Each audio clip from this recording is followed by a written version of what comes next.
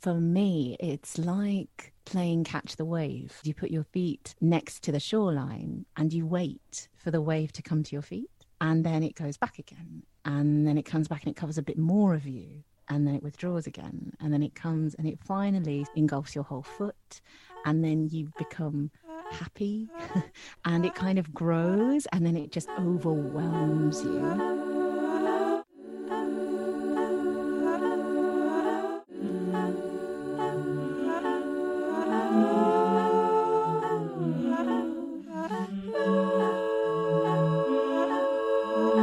Hello, this is Ariane. She's a holistic empowerment worker, amongst other things. I know, I didn't know what it was either. I just thought it sounded cool and I wanted to find out more. And I'm glad I did, because it's great. She's a brilliant woman. I'm having a bit of a weird one this week. Wild, I know, who isn't? But I am particularly special. No, not at all. I just announced that I'm pregnant on social media, which was a weird choice. I got commissioned to make this loop pedal song and I loved it. It's a banger. I don't regret that one bit. It's just, it feels really odd having everyone congratulate you online, inside the internet, and not being able to hug any of them in person, particularly relatives and people who are very far away. I can feel all this joy coming my way, but I can't necessarily connect to it, and my body is changing in ways that I can't really share with others. And that's true of anything that you put out on the internet. Like, obviously, I didn't have to go public with it.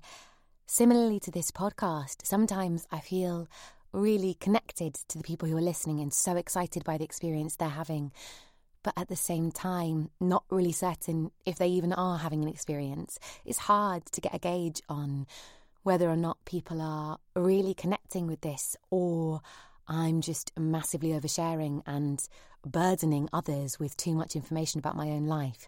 It's that seesaw shame cycle that I can feel swallowing me up sometimes in this isolated moment. If there are other ways that you think would be great to contact the podcast and me, or any of the producers in particular, that don't yet exist, like beyond obviously the Instagram, the Facebook DMs, or the Ko-fi and Patreon pages, let me know. I'd love to make a space where as a community we can come together and talk about our different reactions to different episodes, etc. That would be really amazing. I'd love to cultivate that and make it possible for a little bit more conversation to happen outside these recordings. Obviously, the Ko-fi and Patreons exist. I'm leaning more towards the Ko-fi because I think the Patreon model is tricky. So the Ko-fi, if you want to support the podcast or let me know what you think in a private message there, is ko-fi.com/Helen Duff. But don't worry too much about me. I discovered you get free dental on the NHS, so I went for a filling this week, a couple of days ago. She numbed me right out, and then as I was leaving said, you need to cut down how much sugar you're eating. And I thought, I don't eat that much sugar. I'm not going to let go of my occasional elderflower and daily slice of cake. They are my only pleasures in this moment. Back away from the Bickies bitch and leave the dentures at the door is what I should have said, but my mouth was so numb from the agent she'd injected into the gums, I couldn't express myself in quite such an eloquent and damning manner at that time. I should probably talk a little bit about sex. Look, I keep fantasizing about having sex with other people. My partner's doing the same. I think it's because pregnancy sex is different and not exactly as you imagine it's going to be, even when you're hugely horny. And so your dreams are really the best place to go to get it on.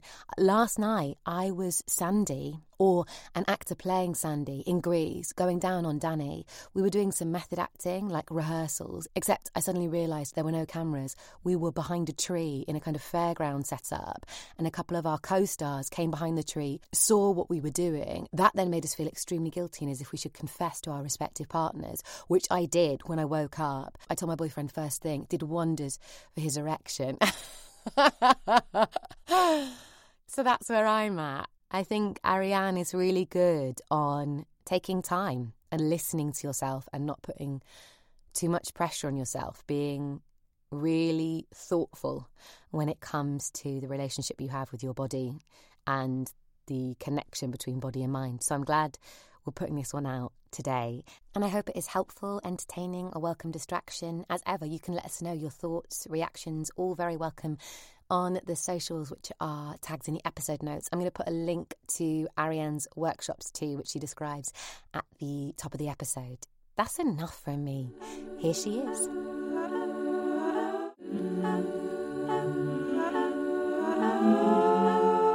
So when you and I talked about doing this recording, the holistic empowerment worker was one of the things that came up first.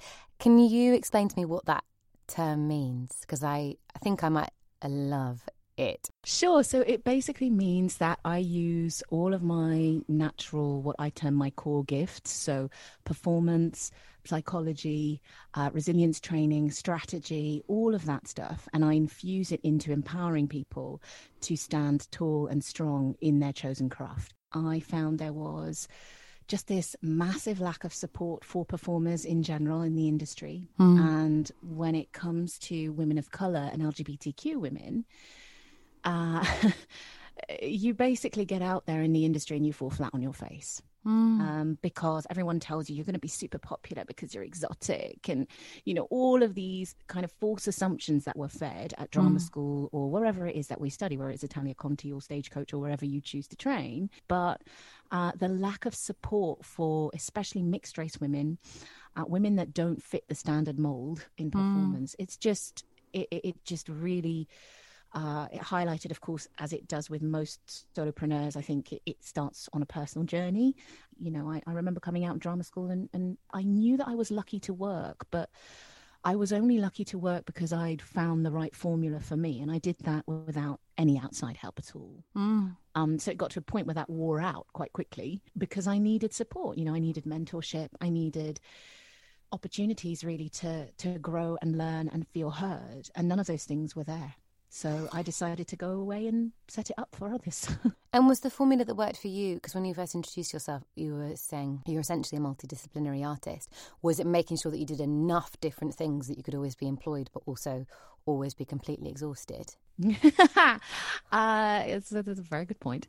Yes. So it was part of that, part of understanding that the industry is deeply prejudiced, basically racist, elitist, every ist under the sun, and allowing myself to understand, I think on a really deep level, that there's nothing wrong with me. And that's really where I had to start, because the industry is consistently sending us messages as performer, especially as a marginalized community, whether you're just different because you don't subscribe to the way of doing things that the commercial industry would have you follow, or whether you are from a marginalized community. We're not supported in the same way, and we are made to feel like, well, you're not interesting because you're in the minority. Or you use the term, you said that at drama school often people are told like your workload's because you're exotic. So in a way you're only interesting because you're in the minority.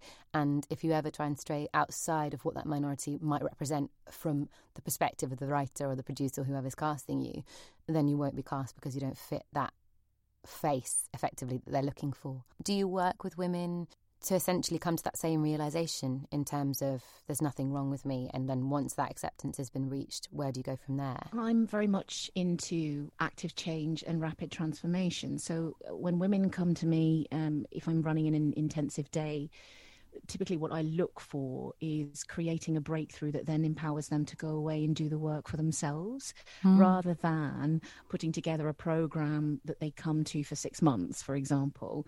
I can coach people ongoing if that's what they want. But the kind of transformational change I think I'm really good at is just getting people to feel comfortable, nurtured through the teaching, through the nature of the activities that we offer, and also the people. I'm very specific who I bring on. I have a look at my practitioners to see that they have an ear to their community, to see that they basically embody the practice that we're trying to really funnel into all our activities. So it's embodied practice in that way. It's leading from the front, setting the example, and then really infusing that into what we do so that women can walk away feeling like, yeah, okay, I get it now.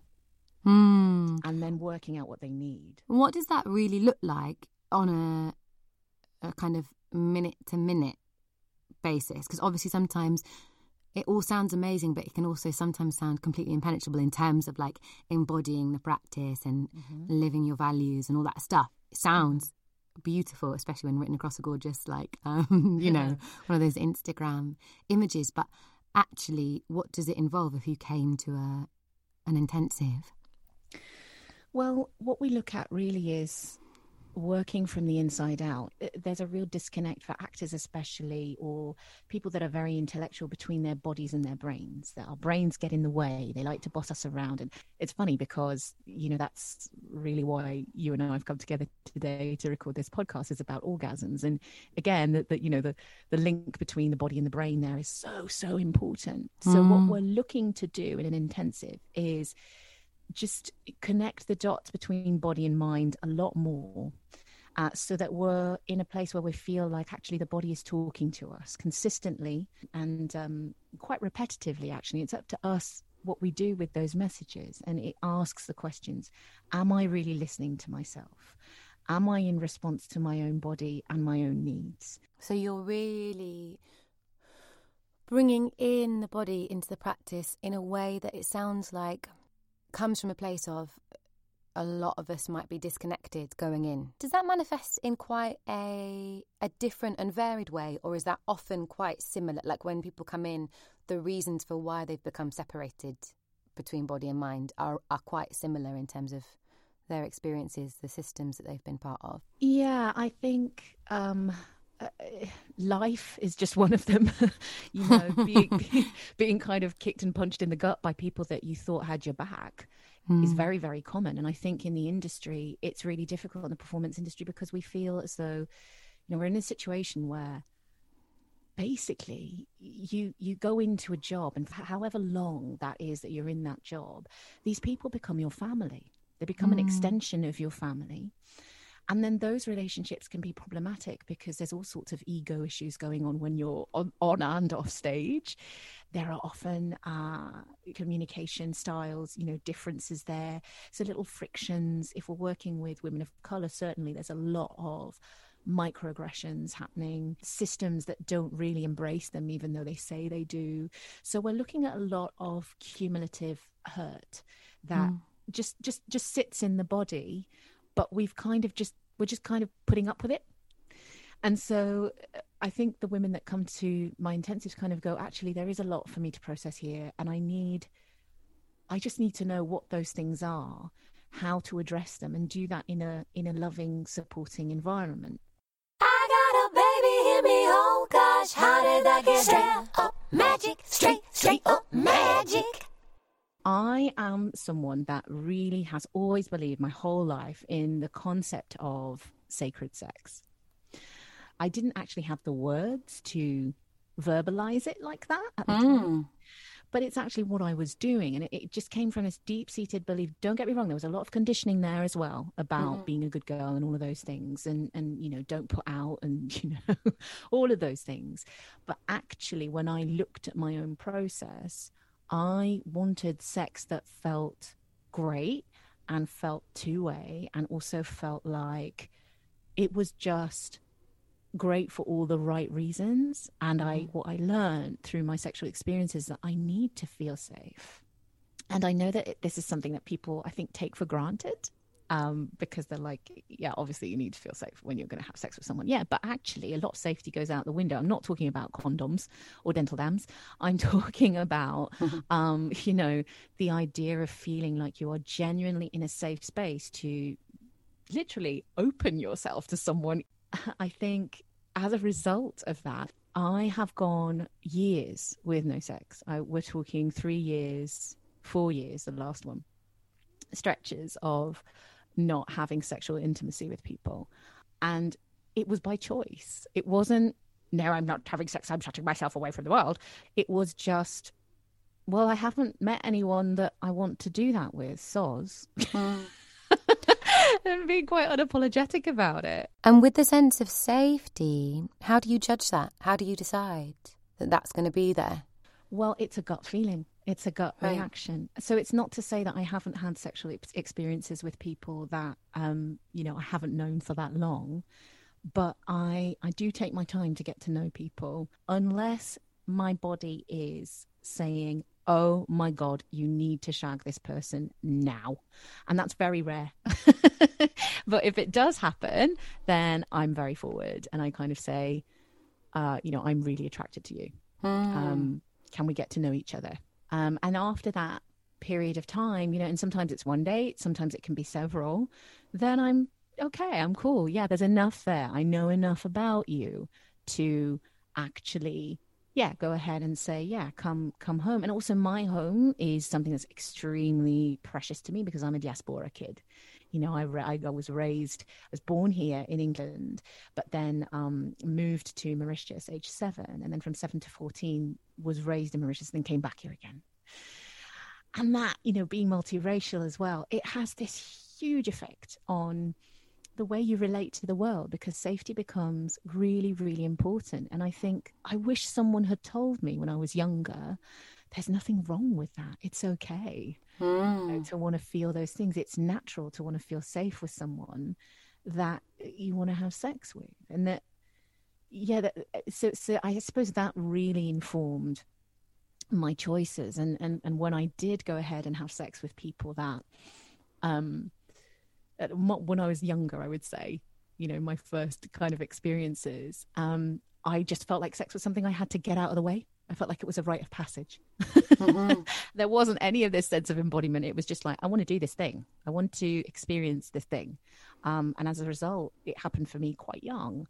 But I had no regrets around it. The people that made me feel regret were family, society, all of those things that we deal with on a daily basis. So I think there was a lot there that I needed to go away and work on to make sure that I was totally sexually free when I got, because again, it's about, if I'm going to give myself this experience, I don't want to be in my head. I want to be in my body. I want to be connected. Some people would feel a great pressure to have sex, just simply to be able to say, I've had sex, almost to themselves, to be able to say, I'm not losing my mind, or I'm not losing my sense of attraction to other people. It is so encouraging to me to hear you be so comfortable with that, to be aware of where that comes from. And it's a really positive place, which is, I want to feel safe with somebody, I want to feel attracted to somebody, I want to listen to my body. And I know that if I do really want to have sex with somebody, my body will tell me. I think quite often people panic that because they're not getting any signs from their body, because they're not feeling attraction for others, because they're not meeting somebody that they want to have sex with, it's their fault. It's their problem. There's something wrong with them. Well, maybe there's something I could share there. I'm in this very safe and loving relationship, and we're both people that have been through quite a lot as well. And we came into that, I'm pushing 40 now. I didn't say that. Playing age 25 to 40. Yes, thank you. Goodbye. But yeah, I came in knowing that whoever I was going to meet would probably be a bit older than me, because of the way that I see life in general. I think the way that you describe it is probably I'm a bit meta. So I needed someone that was going to be okay with that. Not everyone is. And I think in general, I had to make sure that I looked at the times where I'd felt really badly rejected. And there were a couple of times that I can think of where my partners were unable to give me what I needed, so penetrative sex was an issue for them. And these were men, because I'm queer, and I really do go, on gut feeling and the whole package. And I'm absolutely attracted to women, definitely, completely. I'm also attracted to men. The likelihood that I will end up in a relationship with a man now is very minute, just because I can't imagine going without the kitty cat for that long. I just don't know how I will survive. So things have changed, but it really is about having looked at that and gone, again, I can't describe, and this is not to put, these men that I'm talking about, obviously in a completely anonymous fashion here, were wonderful men, and they weren't uncaring or unkind in any way. It's just that for some reason, in their own evolution of things weren't working in their bodies or their minds. They weren't in the right place to give me what I needed, and that was really difficult to come to terms with as a woman, as such an embodied, practitioner as well, that as a performer as well, we're much more embodied and sensitive than other people. The rejection, which was what it felt like, which was total rejection, was just crushing. And then I had to then try and verbalize that so that my needs were met, but also to not damage their ego too much because I loved them. And so that tension was really difficult to bear in a couple of those instances. And it left me, after those relationships, feeling like if I didn't get what I needed back, I would not be able to have a fully functional sexual relationship. And so it made me really double down on, okay, what do I need? I need to be really serious about this now. What do I need? And if I do have any blocks around this, and if it is me, what could I actually look at so that I'm more sort of empowered in my choices? And if someone is in that position again, you know, and they for some reason, you know, they come to me with an issue, or sex isn't a given, if you know what I mean, which is often the case, and I don't know why people don't talk about it more, then I'm able to go, actually, this is not about me, and not take that as a personal rejection. When you said sex is a given, do you mean as in the presumption that because you're in a relationship you will have sex? Is that what you said? We assume that sex is an easy and natural thing for everyone. And it isn't always. That's not life, you know. for various reasons, people have come to us with you know, traumas, whether mental or physical, perhaps both, with lived experience that has left them deeply scarred, and with some kind of barriers and resistance towards certain things. And so this idea of sex, this commercial porn starry idea of sex that we're sold on a regular basis, you know, isn't real. And I don't just mean in the kind of ooh, ah, fake nails, big boobs kind of way. I mean in the way that we are full human beings, and to expect when we have sex for all of those things to just switch off is just really a bit naive when you think about it. It's like, here's the whole of me. This is my whole body that I use every day to do all of these wonderful, wonderful things. And then when I get in the bedroom, I'm going to magically relax and let all of my tensions go away. What? Who do you know that actually is capable of doing that?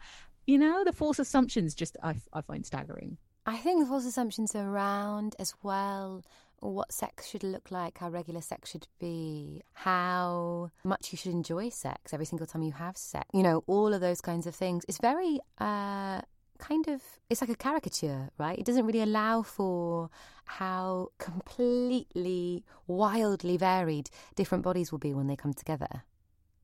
What that will look like, how that will feel. Absolutely. And I think actually that I've heard, you know, I've done my research. I've listened to every other episode before me. So, it's been really interesting listening to you and your guests, you know, talking about these false assumptions and stuff. And I think when it came to me with women, my experience with women was really special, because we are no longer talking about the assumption that sex is two-way.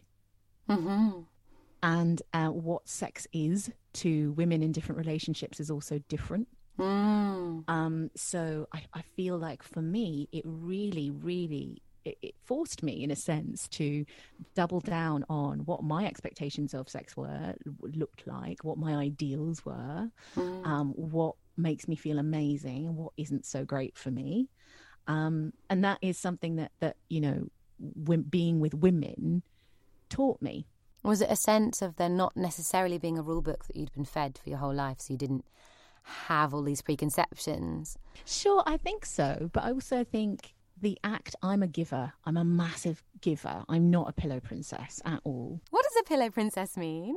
Is that what you lay back and allow yourself to be served? Yes, ma'am. I like a pillow princess, but after a while it gets a bit boring. So I'm the two-way sex kind of person, and that works with men and women, but with women even more, because I enjoy the act of going down on a woman and pleasuring her so much that it turns me on. It makes me want to have more brilliant sex and chuck them around and be chucked around and be free and wild and all of those things, you know. And I told my girlfriend that I was doing this podcast, and she just burst out laughing and said, people wouldn't believe me if I told them. And I went, told them what? What are you talking about? And she said, well, you're such a freak. You're such a freak. You're so freaky. And I said, yeah, but darling, that's because I'm in love with you.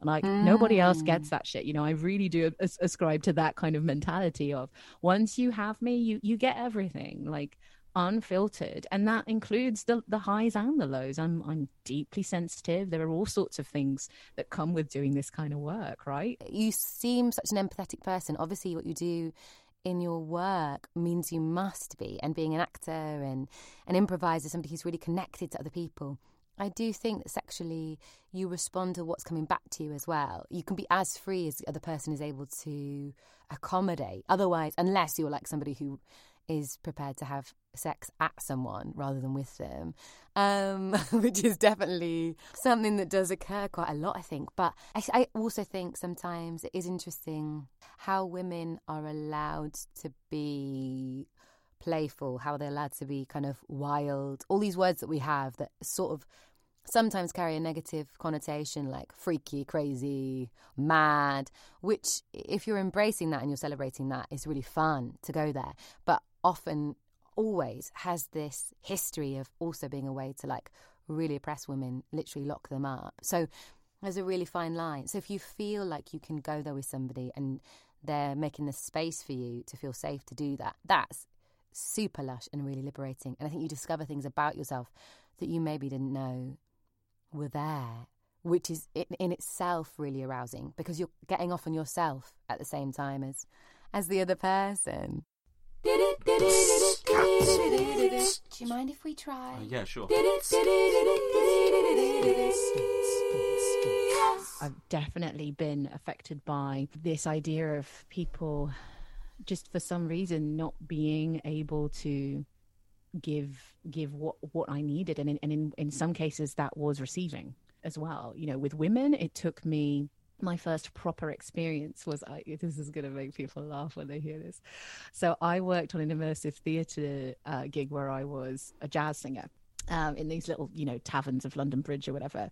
And I met one of my best friends there who's a music producer. And I also met the woman, I would say, that kind of unlocked something in me. And I then found out through the course of dating her that she'd actually been an active sex worker. She'd been an escort. Mm-hmm. And we had a really candid conversation about things. And she said, I think I could help you. And I said, cool. Okay, well, what do you mean? Because we were dating at this point. So it wasn't like I'd hired her for her services. It just so happened she was so open with her sex life. And I'd explained that for me with women, it had always been the case of I'd been giving a lot, but I'd never received because, you know, I don't know, I was on my period that month, or, you know, and I didn't feel comfortable with it, or just because that person wasn't gay enough, didn't feel gay enough in themselves to fully commit to returning the favor. And, you know, after a while of going through that, you start to question, is there something wrong with me? And, you know, oh my God, sweetie, there is nothing wrong with you. You're absolutely fine. I'm going to help you. We're going to just sort this out. Just, you know, let me fuck you. Was basically what she came out with. And it wasn't easy. It was very stop-starty at first. And I again, the safety needed to come into it and everything.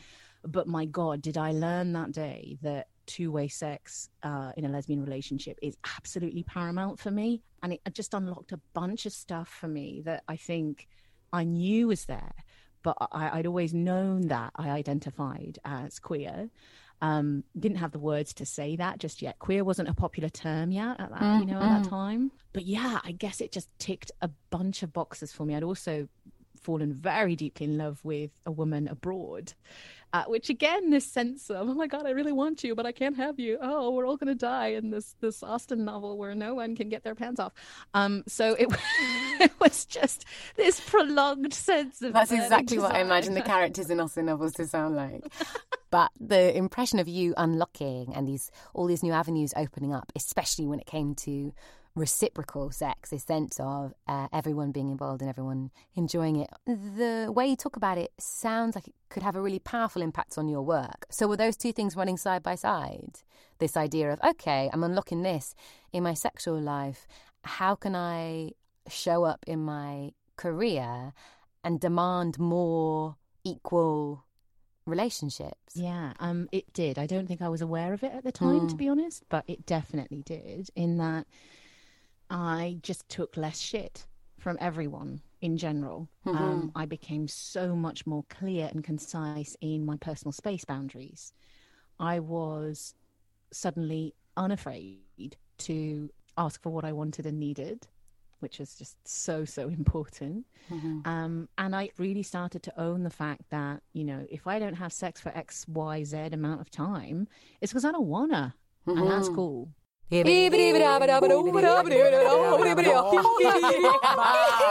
yes. Last year, as I said, and this is kind of rounding up towards the deeper aspect of my practice, when I was looking at training into, you know, yoga psychology and looking at all of those things, I said, right, what have I not done that I think I actually should do? Okay, well, for a long time, society and myself, we kind of jointly decided that I was bisexual for a really long time. As a teen, I identified that way. If I were to watch porn and it was well made, I would probably really like the idea of, you know, not having to choose between dick and pussy. Yay, we like that. And the different kind of loving vibe that you can get from each partner. So I really asked, what do I want to do with that? Is there something that I still need to look at there? So I asked a couple out that I knew. I actually asked them on a date. I got a no, but I'm still really proud of the fact that I did that. I put myself out there and I just actively confronted something, because it was one of those things where it had come up in my brain in a fantasy once. And then I was like, nah, really? Really, Ariane? Are you sure? Is that what you want? I'll leave it for a bit, see if it comes back. And it came back like clockwork every time I have this period where, you know, after my period in the beginning of my cycle, which I call Dark Angel time, where I'm super randy and I just need to fucking get fucked in the nicest, most loving way. And during that period, I don't make any decisions that are... need to be based in ration if I feel like I'm even remotely attracted to somebody, because it just gets in the way, and I'm really aware of that now. Yeah, don't move in, get a mortgage. Exactly. So I just... When the Dark Angel is near, sign no contracts, make no commitments. Exactly. It's almost like a planetary retrograde. I'm like, no, don't even try. So I would wait for that period to pass and then have a look at it again. And again, it would just come back again and again. So I got to a point where I was like, okay, so even if nothing comes of this, I'm just going to tell them how I feel. And I did that. And they were very gracious in the way they responded. Obviously, it did change the nature of the relationship a little bit. But we're now at a point where we're actually able to, you know, have a WhatsApp or whatever and go, hey, how are you? I love that. I love that everyone who's listening is thinking, how did it come up? How did it really change the relationship? And that is so perfectly captured by, we're now at a point where we can have the occasional WhatsApp, which suggests it massively changed. I would love to know what an orgasm feels like for you. Now, this is something that I actually had to think about, because I listened to this question on the previous episodes and oh, fuck, actually, this is really difficult. And I'm not one that's often tongue-tied by very much. It's difficult to shut me up in most scenarios, as you know. But yeah, I thought, okay, why am I struggling with this? And I think the reason I struggle is because for me, it's such a 360-degree experience that I find it really difficult to just put it into words. Yeah. So the closest I could get was an image. And for me, it's like playing Catch the Wave. I don't know if you've ever played that. It's a tropical island girl thing. So what you do is you put your feet next to the shoreline on the beach, and you wait for the wave to come to your feet. And then it goes back again. And then it comes back and it covers a bit more of you. And then it withdraws again. And then it comes and it finally sort of engulfs your whole foot. And then you become happy and you feel like you know where the wave is going to make you happier. And it kind of grows and then it just overwhelms you. And you allow yourself to be totally submerged in this wonderful warmth and this embrace of being loved and held and fucked to your heart's content.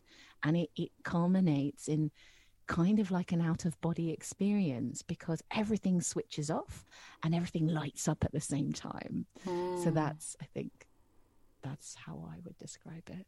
That's lush. That's super lush, especially considering if it was less than an image and more a reality, I would be concerned that you'd electrocute yourself with all the lights turning on whilst you were swimming around in the sea.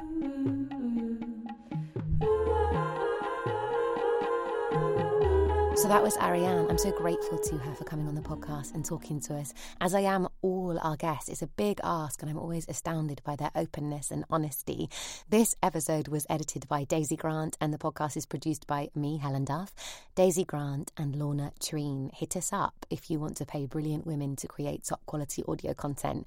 All of our links are in the episode notes, as is anything important that we've talked about in this podcast. And of course, the Ko-fi page where you can ping us your pounds, dollars, pennies, multiple shares in Bitcoin. Mama wants that crypto, baby. Have a brilliant week. Let me know if you have any reactions to what you've heard or my massive ramble at the beginning. I really appreciate you listening to this podcast. I love making it and I love having you to make it for. I know there's so many other podcasts you could be giving your eartime to, so I really appreciate you liking and subscribing, as well as listening, obviously. Have a good week and take care of yourself.